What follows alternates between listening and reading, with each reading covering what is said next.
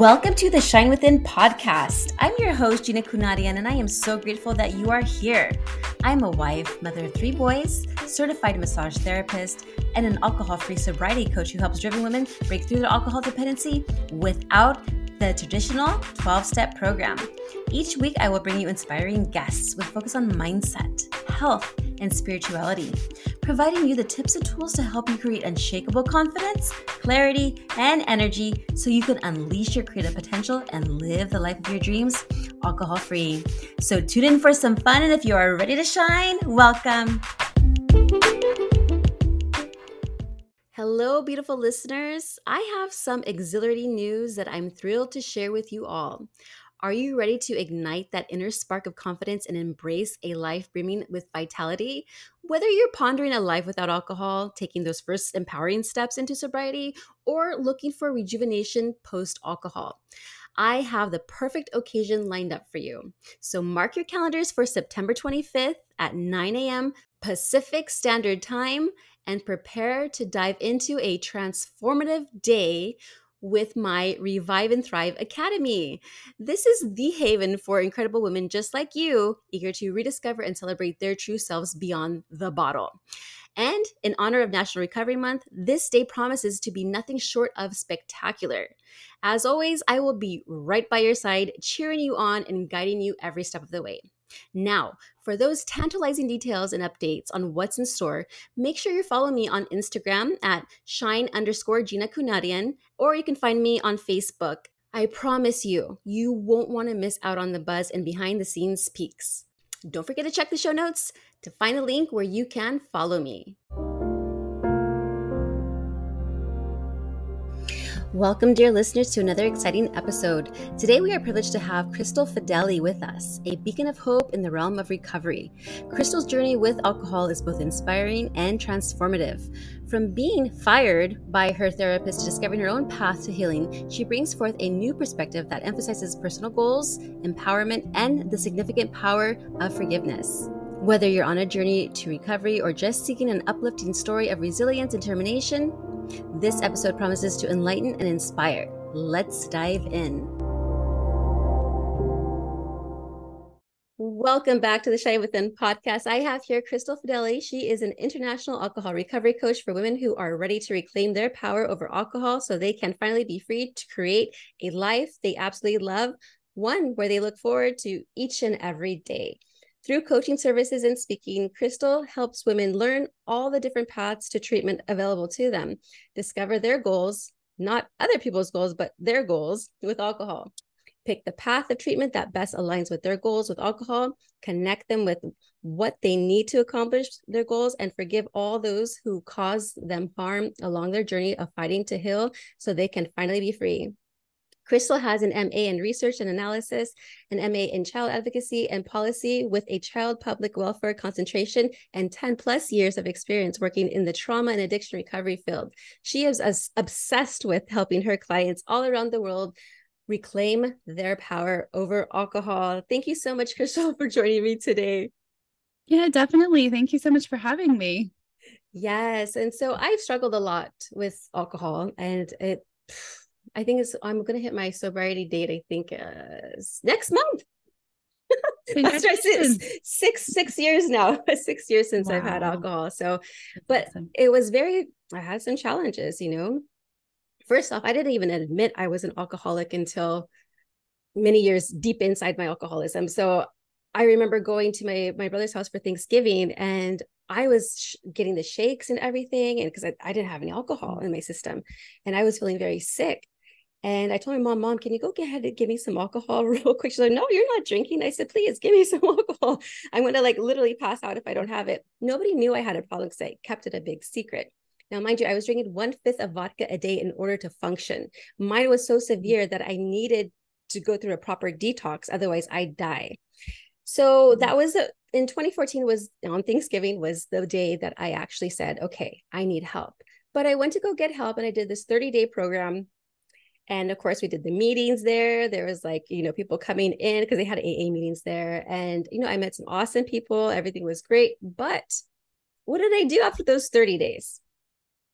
Literally not even an hour, 30 minutes after, I went to go drink at the casino. So immediate relapse, and I had tried this over and over and over again, but no result, because I was in like, that was like insanity, what they say, going around and around, not getting anything done, the same thing over and over again. So I tried AA, I've tried the 12 steps, I had a sponsor, it just didn't work. So I would love for you to share me your background story when it comes to alcohol, and how you decided, you know what, alcohol is not for me anymore, and how do you help others with that process as well? Yeah, definitely. Thank you for having me share my story. So yeah, so basically, well, first of all, thank you for sharing your story with me. I'm honored that you shared all that. And yeah, so basically for me, I started drinking just because it was this socially normal, culturally normal thing to do, right? College parties, drinking games, and they were really fun. I'm not gonna lie. Um, and so I just started drinking alcohol just because it was just normal to do. And then, a few years in, I started to notice that alcohol started to wreak havoc in my life, personally, socially, relationally, on my career and on my health, and just more. And I lost a job because of it. I was kicked out of a prestigious university, and there's so many more stories I could tell, but I won't go rehash those. And so, I sought help, kind of like you were saying, you sought help. And, I sought help from therapy, from my pastor, from support groups such as AA and Celebrate Recovery.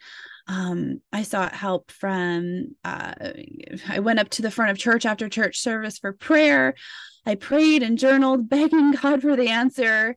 I had an accountability partner. Oh my gosh, I really just tried any and everything. And any and everyone just had one answer, and one answer only. And that was that if I could not moderate my drinking through sheer willpower, then that just meant that I needed to abstain from alcohol, and that I had to do it for the rest of my life. And when I wasn't able to, it was because, well, that was just my choice. It was my fault. I didn't care enough about my career. I didn't care enough about those around me. I didn't care enough about my community and society at large, right? Because alcohol does put others at risk around you, including you, because you do things when you are drunk out of your mind that aren't really safe. So anyways, but that just meant that I didn't care, right? I didn't necessarily want to get better. I liked drinking more than anything, according to them. And so I tried like earnestly for nearly a decade to just abstain from alcohol. And there were times where I was able to for, stretches of time. However, eventually I gave into those strong cravings and obsessive thoughts for alcohol that would come at, right when I woke up, and then, a half hour later, and then 20 minutes later, and then maybe I'd get an hour and a half, but then they'd be a couple minutes apart. Like, it was just all day, every day, strong cravings and obsessive thoughts for alcohol. And when I eventually picked up drinking again, it's what in research we call the alcohol deprivation effect. I picked up drinking just like when I stopped. Like, it's like no time had lapsed. I just picked up right where I left off, drinking just as much. It didn't take me a couple days to start drinking as much as I was when I originally, had put it down. I just was right back where I was. And I just lived that way for nearly a decade. One day I was really desperate. As if I already wasn't desperate enough. I don't know why I say that, but I really was. I was even more desperate. And it was right after I had my first daughter. And I was just researching this topic, and I came across a TED Talk. And the speaker had claimed to have found the cure to alcoholism. And I thought that this was way too good to be true. I'm just like, this is too good to be true. I totally discounted it. And then eventually I became really desperate again, as if I wasn't already desperate enough. But, and so I'm like, you know what, self, I could not try this, and it certainly won't work for me. If I do try it, though, it might work for me. Right. And so that sounds like it would be my happily ever after, but it wasn't. I went to my family doctor because I needed a certain medication to do this. And I went to my family doctor, and I told them everything I just basically told you, what I was suffering from, how long it had been happening, how I just had been failing miserably. And hey, look, I came across this and here's the research on it, and I'd like to try it.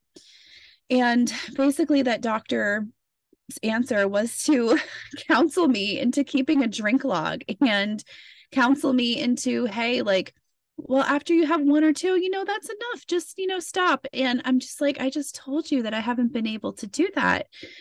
And so I insisted on speaking to a doctor that was a little bit higher up. And so the clinical director of the practice came in and basically told me that she thought I was trying to go through the back door for treatment. And then I went to another doctor, and that doctor basically told me that I was trying to be a doctor and treat myself.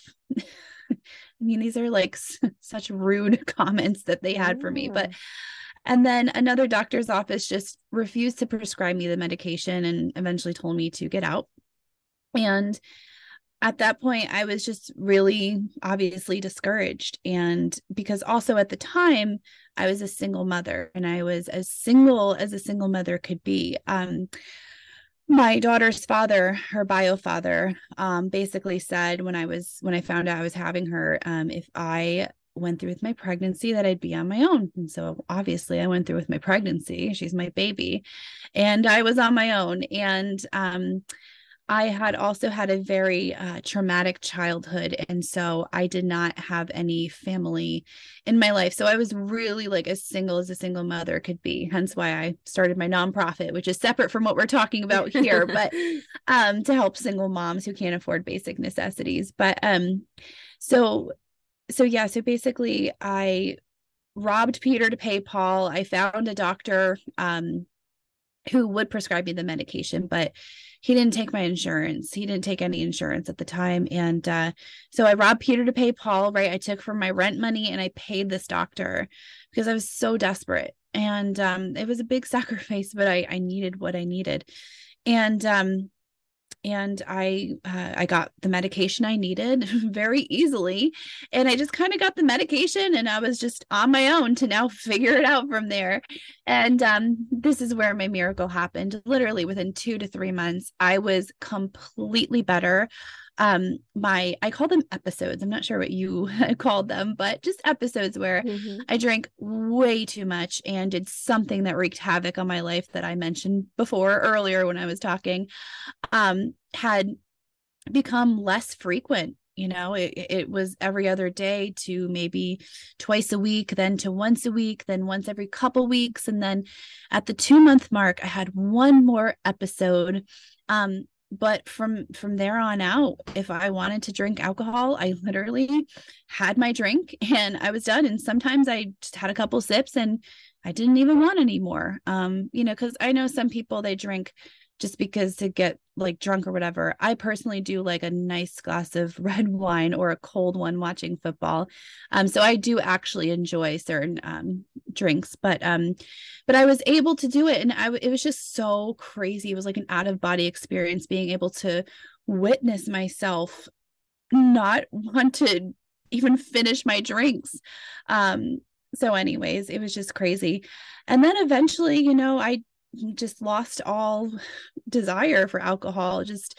And it's just so different. Like right now, I'm not drinking at all, just because honestly, I don't want to. It is a poison at the end of the day. And I just feel, I feel like that's what I want to do right now. And I have no obsessive thoughts. I have no cravings. And when I'm around alcohol, there's absolutely no temptation. I don't even notice that I don't want it, other than to notice that I'm not even noticing.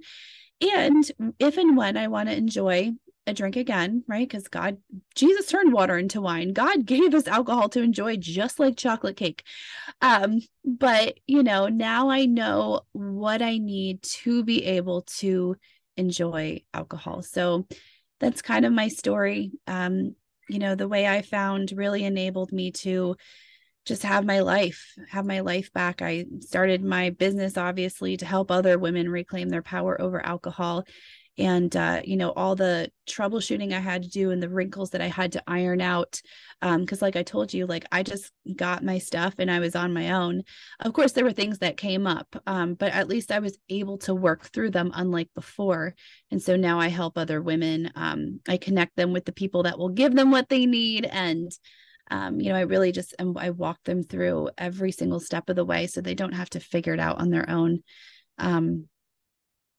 So Yeah. and I started my nonprofit, and the biggest thing is that I'm a present wife to my mom and kids, so that's the biggest thing is, my kids. So Yeah. And I was mentioning this to you earlier. I mean, that's a beautiful story, by the way. I really enjoyed that. And that's awesome. Like just to wean off and not even have the craving for it. That's like miracle, seriously. No, but quick question. Was this medication that they gave you, was this the one from the TEDx that you were watching? yes, it was the medication that she mentioned. Do you know what the title is of that TEDx? Oh, what is it called?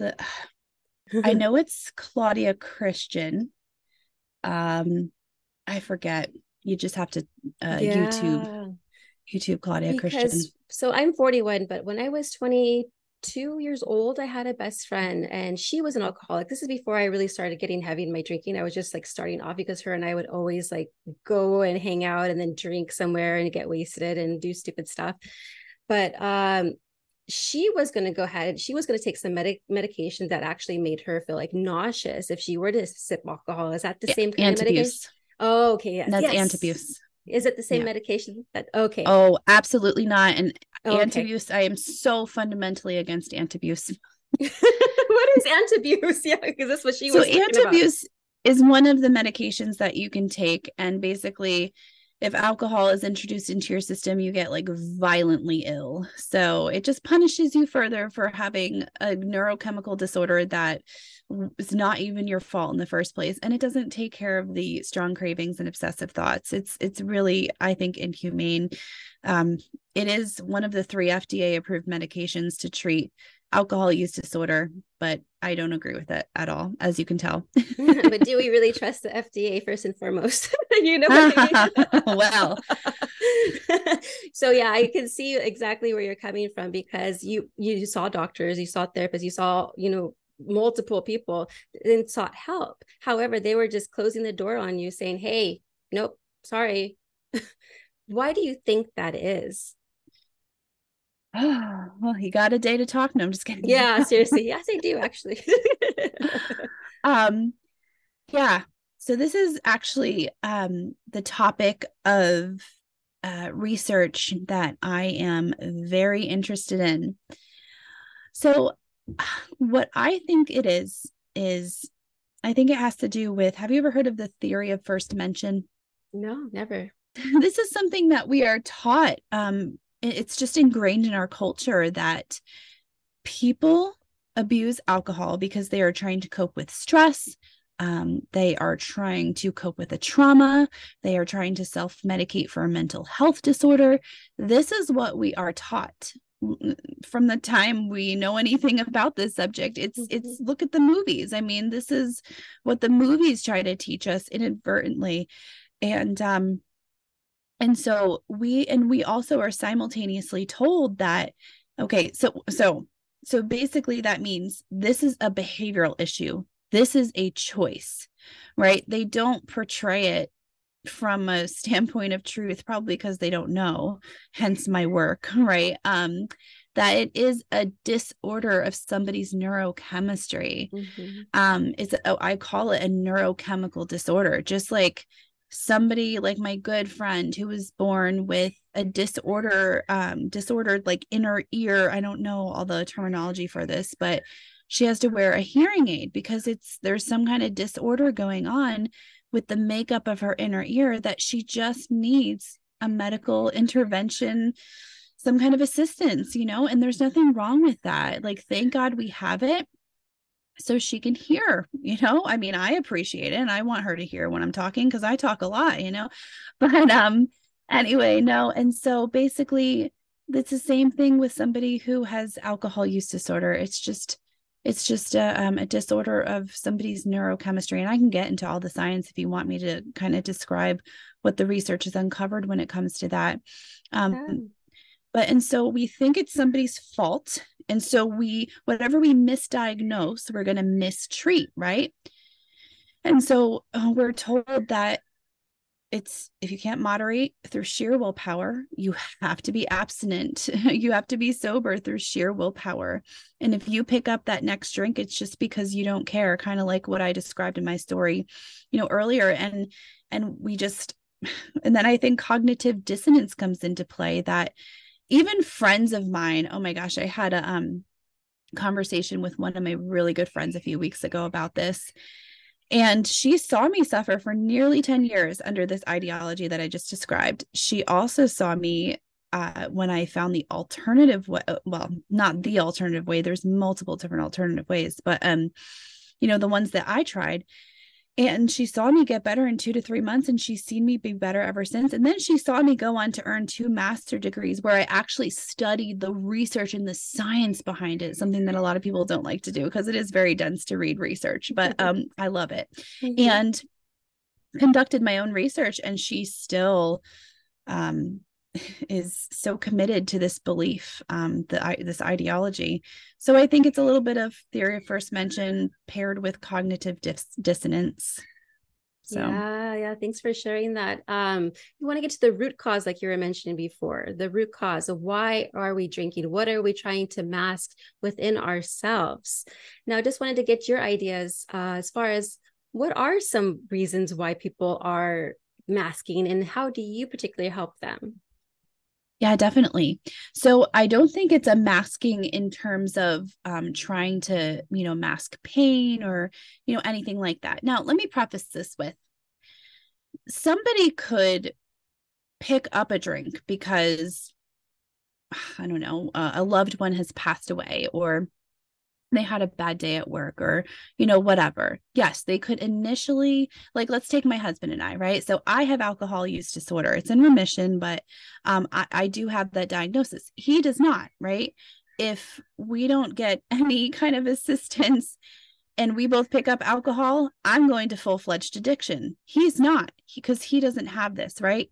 And so basically, somebody might, go to alcohol for those reasons. However, the very nature of the fact that I'm not going to be able to stop drinking without any kind of assistance from anything, and the fact that he can if he wants to, that's how you know that it doesn't matter why somebody started. It's culturally normal, just like it's culturally normal to have a piece of chocolate cake.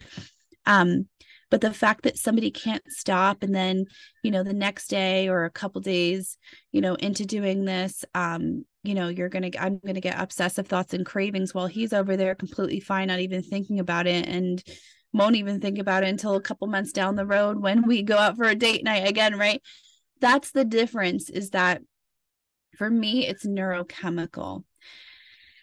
It's a disorder. So basically, my brain, my alcohol use disorder brain, when it has alcohol introduced to it, it just pushes way more endorphins than someone like my husband. And so for me, like, one of the major things that I use is medication assisted treatment. And so what it does is while my brain is pushing all these endorphins, the medication sits on the receptor sites and it doesn't receive the messages, coming from like the endorphins. I'm trying to explain this as best as I can. So my brain is not receiving any of those messages. And so it's just me and the alcohol, just like my husband, is just him and the alcohol. So the medication just kind of gives me that crutch I need to be able to be normal. For me, I think I was just like hiding stuff. I was just like, from childhood trauma, and then didn't really realize I was like doing things like, here I was getting into bad relationships, and then I got into alcohol, and then I kind of had that lifestyle. My first husband was a DJ. We were going out. And so it was more like from social to habitual to dependency, because I felt in my mind that it made me more confident, and I wanted that confidence. And that's what I struggled with, because I had very low self-esteem. I thought I was ugly. I thought I was just like, bleh. And so, but the alcohol made me feel like I can defeat the world. I can do everything great. But it really just destroyed my life. So I actually may have what you were talking about, like, because it made me feel good, and it's kind of like you were wanting more, you're getting more cravings for it as well. But then it became a necessity where I couldn't even drive literally without drinking. That sounds horrible, but it's true. I couldn't drive. So what kind of process do you take your clients through so that way they can reclaim their power? Yeah, totally. And no shame here. I mean, I used to literally drink while I was driving too. So there's no shame in it. I mean, it's not good, but I'm just saying, don't feel like you're alone in that boat. Can I ask you a question? Yeah, you can ask me. Oh, and by the way, also, I wanted to say that I can't believe that you thought you weren't beautiful. That's crazy. I think you are absolutely gorgeous. Oh, you're so Uh, kind. Thank you. yeah. I mean, I used to feel that way too. I also had a very traumatic childhood. I was abused and all kinds of stuff, physically, emotionally, mentally, sexually, all that kind of stuff. Mm-hmm. So I totally get the whole childhood trauma thing. There was actually even a point where I felt like I couldn't walk out of my house and feel okay. Like I felt I was so ugly and fat. And it's so crazy because now after having two kids, I'm like, wow, I thought that was fat. That was actually really nice. So anyway, so yeah, so I guess could I want to just ask you a question. Do you think if you had a drink today, do you think that you would just be able to enjoy a drink and you wouldn't go into full-fledged addiction? If I were to have a drink today, I would probably throw up because of the taste. Yeah. And I'll tell you what happened. One time, I went over to a party and then someone had made tiramisu. And I guess they Mm, actually drenched a lot of alcohol in it. And I was eating it mm, and I felt so sick. And I didn't realize, okay. like, what was it? I'm like, oh, must be like my body was Right. literally rejecting it. Now, this is from prayer as well. I had actually literally prayed in my car while throwing up before work. God, help me. I don't want to live like this anymore. And my prayer got answered. Like 2 weeks later, I had pancreatitis, had to go to the hospital. I went to a faith-based hospital, which is kind of crazy because I don't know why the Lord led me there. And so, but then I got better because I detoxed there. They were giving me IV and I was on a special diet, liquid only for the pancreas to heal it. And that was the day I decided, like my last day leaving. Yeah, about to discharge me. I was like, you know what? I'm done with alcohol because I was thinking about my kids. I'm like, you know what? My kids deserve a mom. They deserve a mother. We only have one. And how selfish of me to go ahead and just drink just for my satisfaction and not even think about my children. You know what I mean? So I was just like, that's it. So I went back home. There was vodka waiting for me, but I chugged that thing in the garbage right away, just threw it away. And then that was it. And then I started my whole new life, my whole transformation. I started not hanging around with people that I was hanging out with anymore. I started serving more, trying to like learn more about spirituality, all these different things. And it just changed my life. Like, yeah. And it's just been getting better and better and better since it's been out of my system and out of my head too. Yeah. So you had the tiramisu and you noticed that it was kind of drenched in alcohol. I'm Italian. I love tiramisu. So good. Um, I know, me too. so and then that kind of led you to want like the vodka at your house, you said? Oh, no, no, no. I didn't want anything. Oh, I was sick to my oh, stomach. oh, oh. Okay. Yeah, that made me want to throw up. I was like so nauseous and like literally the taste of it after a while, because I was like, maybe it's supposed to taste like this. Is this all? Yeah. And then I asked, they're like, oh, no, this is all. I'm like, oh, but I was already feeling sick before they even told me about it. I was like, my body was Okay. rejecting it. Yeah. Okay. Nice. There's a particular reason why you asked me that question. Do people normally would then go towards alcohol and that would be like a trigger, like, oh, I want more? Or what do you think people would be doing in my situation if they didn't get Yeah, sick? I mean, it all depends on the person, but I was just wondering because I know you were talking about the bottle of vodka and wanted to clarify. I mean, yes, the tiramisu is made with alcohol, but it's so like minute. So I mean, I guess it could happen, and that could, trigger somebody's brain to then, want more and more and more. But yeah, I was just wondering if you did have another drink today, like if it wasn't so repulsive and stuff, that it is for you now. I was just wondering if you think that you would go back into full-fledged addiction or not. I don't, yeah, it doesn't even occur to me to even have like a drink. Yeah. It's like out of my mind completely. It's just like, Okay. but like out of my mind where like I don't see myself drinking, period. Yeah. It's just like me. I don't mind people drinking in front of me. I have no problem. You can do whatever they want. Like it's fine. And I also coach on it too. So just Yeah. like yourself, and then so it doesn't bother me Mm. talking about it or anything. I don't get like triggered in my head. It's just it's something that I'm just like, oh, I don't need it. It's good. I'm fine. Yeah. Yeah. Okay. Yeah. So back to the question when it talks about reclaiming the power for your clients, what kind of process do you actually Yeah. take them through? Yeah, definitely. So, the first step is just, sharing all the different paths to treatment that exist. I mean, if you tell somebody who was like you or me at that level of suffering from alcohol wreaking havoc in their lives, and, especially those who have only been exposed to AA, which I have no problem with AA, just as a disclaimer. I just want to put that out there. If it works for you and you are truly happy with it, like, as from one person who suffered from this to another, I'm so freaking happy for you. And I know that it doesn't work for 99% of people, according to the data, because we have a 99% failure rate, truly helping those who suffer from alcohol wreaking havoc in their lives to gain total power over alcohol.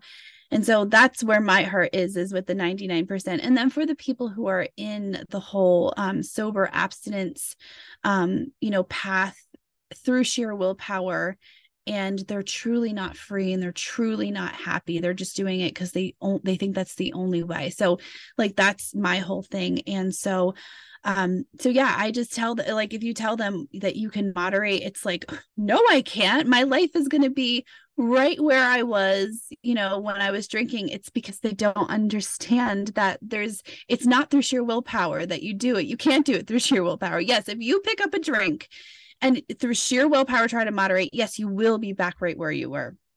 There are other, paths to treatment, or excuse me, recovery, that are more than available. You just have to, know, because it's so underground. You have to know who's actually going to, support you in that. Like I never told you, but at that 2-month mark in my story, my therapist of 5 years fired me as a client. Remember I told you at the 2-month mark, I had one more episode. Yeah. And she literally fired me when I had that last episode, like therapy, where you're supposed to go and share all the crap that's really going on in your life. And I shared that to her. And she just didn't agree with my approach. Little did she know, I guess, that I would have literally no more episodes after that, one time. But the reason she gave was she didn't agree with my approach, because she just is so committed to the AA sobriety through sheer willpower model. So anyways, that was the case with that. But anyways, so yeah, you tell somebody that there's another way and that you can moderate. It's just so foreign to them. So I present all the paths to treatment. There's sobriety or abstinence. There's moderation. There's moderation to abstinence. I mean, 40% of people who go the moderation route actually become abstinent because they're literally not attracted to the alcohol anymore. It becomes disgusting to them. But you need to, have certain, interventions to be able for that to happen, for your brain to actually be able to literally do that. So that's the first step, is presenting all the options for treatment. The second step is really helping the person discover what their goals are with alcohol. And it sounds crazy, but it's actually the most difficult step, and that's why I say, like, their goals, not anyone else's goals, their goals with alcohol. Like, just pretend if anything were true, like if you could wave a magic wand, right? And like literally anything could be.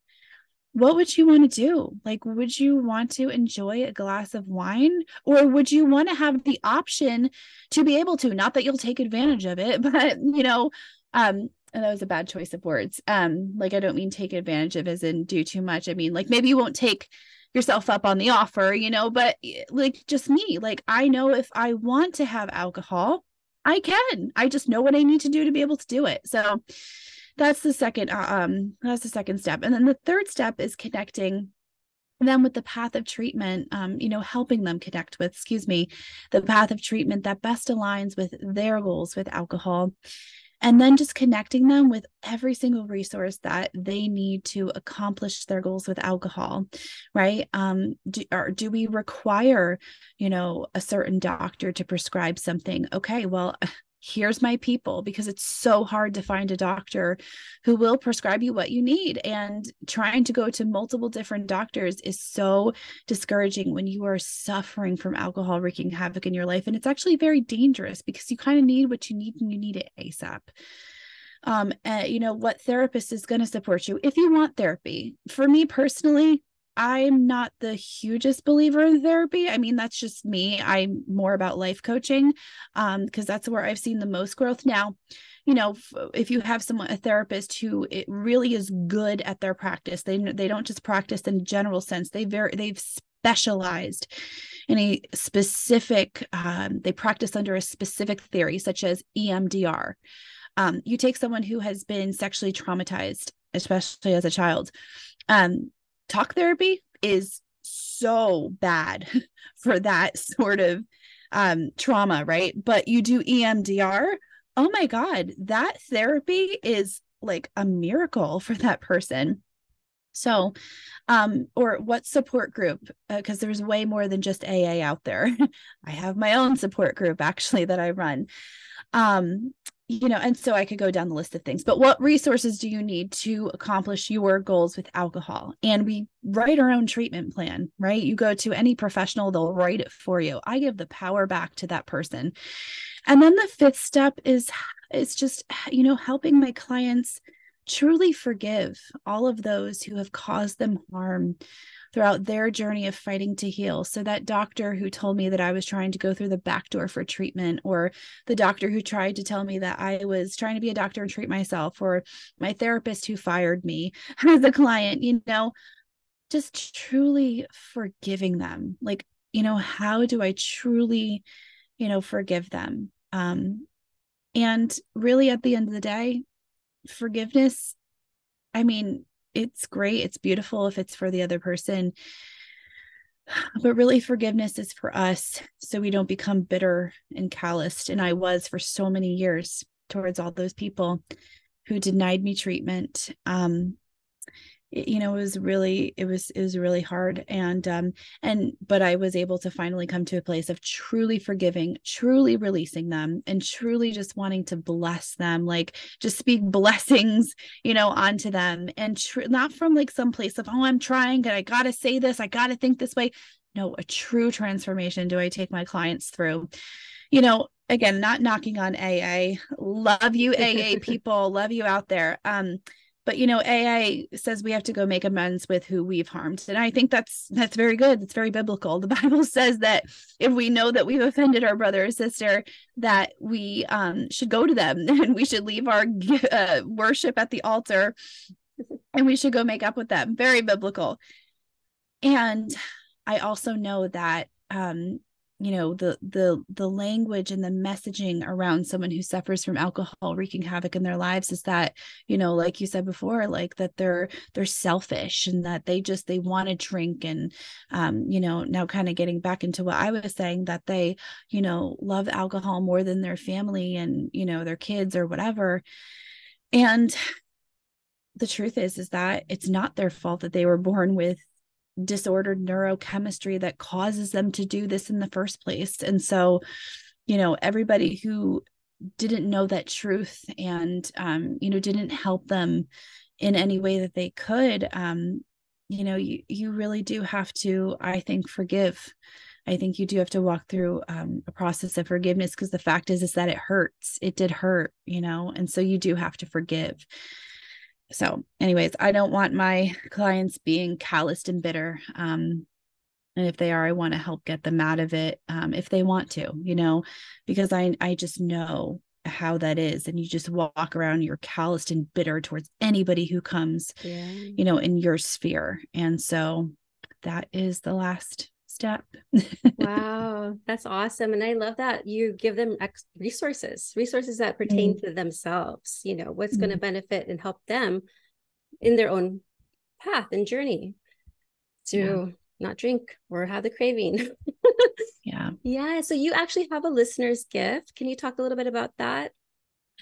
Yes, definitely. So it's called 3 Ways to Reclaim Your Power Over Alcohol. And if you go to crystalfedeli.com/3 ways to reclaim your power over alcohol. If you just type in your email, that link will be sent to you for you to get your complimentary download. It's a gift from me to you. And then also, for your audience, I will open my schedule up for 3 complimentary breakthrough calls. So I will be sure to get you that link.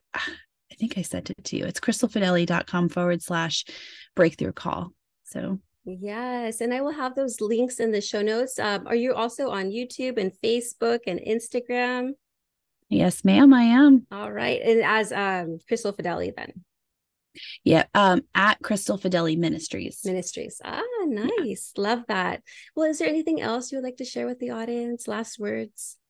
No, thank you so much for having me and for, sharing your story. I'm so honored that you shared it with me, and thanks for listening to my story. I know that we have a little bit of a different approach maybe, but I so appreciate that we were able to have this conversation. Oh, yes, absolutely. As long as we're touching people that need to be touched the way that we're touching them, it sounds kind of weird. Just to make a difference in their lives, that's all that matters. And that's what's beautiful, is that we're all different. So that way we can help different people that need different coaches. And I loved your approach too. Yeah. Well, thank you so much, Crystal.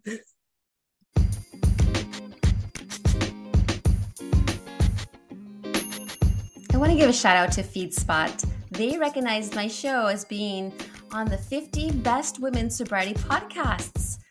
I'm super excited about that, and I couldn't have done it without you. I also want to introduce my new mini course. It is called Overcoming Challenges. So if you're having difficulty in everyday life with things happening that are unexpected, or you're like, how do I handle this? I have the tool.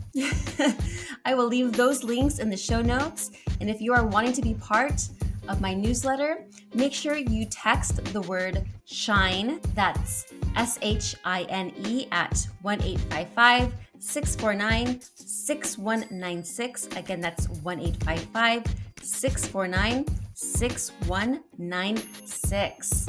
Please make sure you leave a 5-star review if this podcast is for you. Love you.